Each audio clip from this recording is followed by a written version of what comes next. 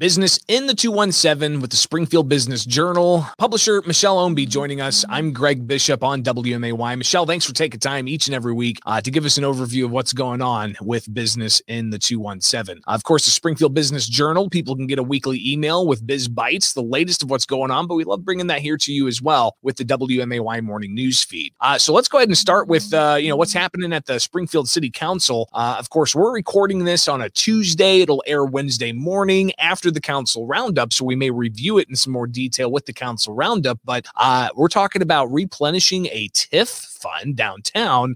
What's going on here? Well, we had touched on this a few weeks ago, and it was still in the hopeful stage, but at this point it's on the consent agenda, so it's looking like a pretty sure thing.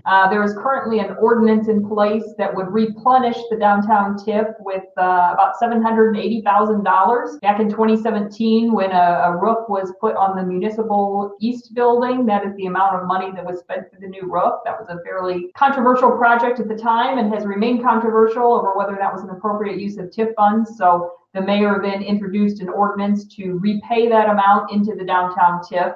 And in turn, Downtown Springfield, Inc. has been working with a number of property owners downtown that are looking to convert their upper stories to residential use. You know, we had that Bowen housing study a few years back that showed that there was an immediate need for 400 residential units downtown, additional residential units. By all accounts, that demand has only grown, but it's very expensive to convert those upper stories to residential use, especially if they've been vacant for decades, as is often the case, and people are looking for modern amenities and floor plans that really just don't exist in those historic buildings. So DSI is now working with Mike Jackson, a local architect and historic preservationist, to put together what they're calling a playbook, basically a step-by-step guide for property owners that are looking for ways to make it economically feasible to convert some of those upper story units. And they've got 7 property owners specifically identified and are estimating that there will be around $700,000 in TIF subsidies needed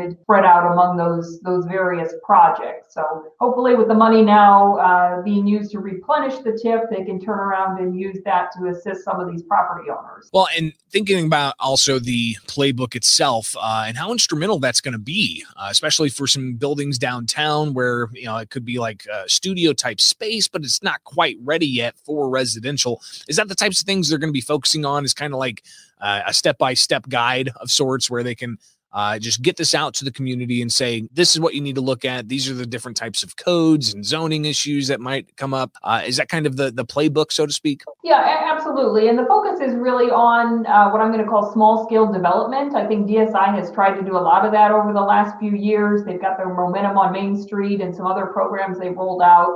You know, typically when we hear about new development, we hear about the Chamber of Commerce or Sangamon County trying to recruit a big developer to come to town to do a major multi-million-dollar project. And I mean, certainly those are definitely things that we want to work on and things that would be good for our economy. But sometimes we overlook the fact that these small scale projects add up as well.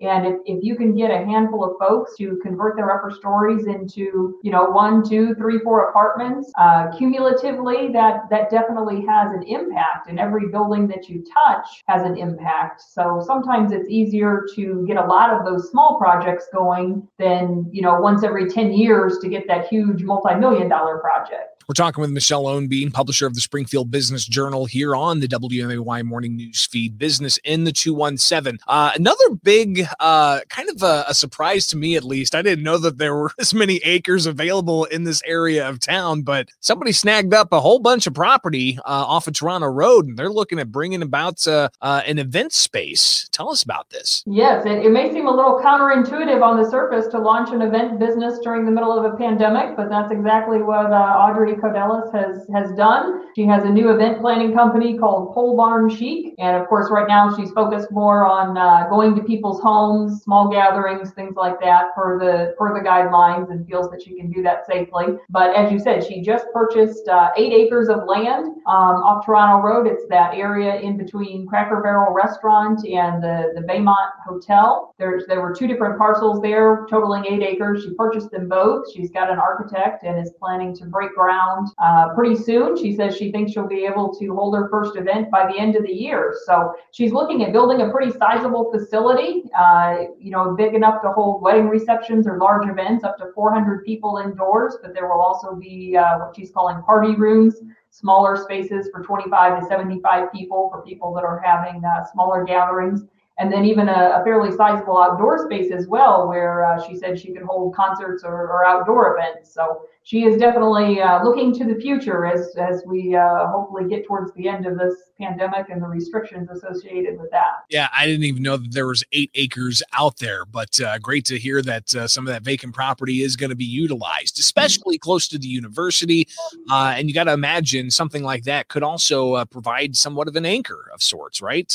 Possibly even see other development around that. Yeah, absolutely. Development tends to spur other development. And, I think we're all ready to get back to having parties and events again. So she's counting on that. Maybe some pent up demand for people that had to miss out on a lot of big events in their life. Especially right off the highway as well. I'm sure that's another thumbs up, an attraction of sorts to be able to see that particular business thrive.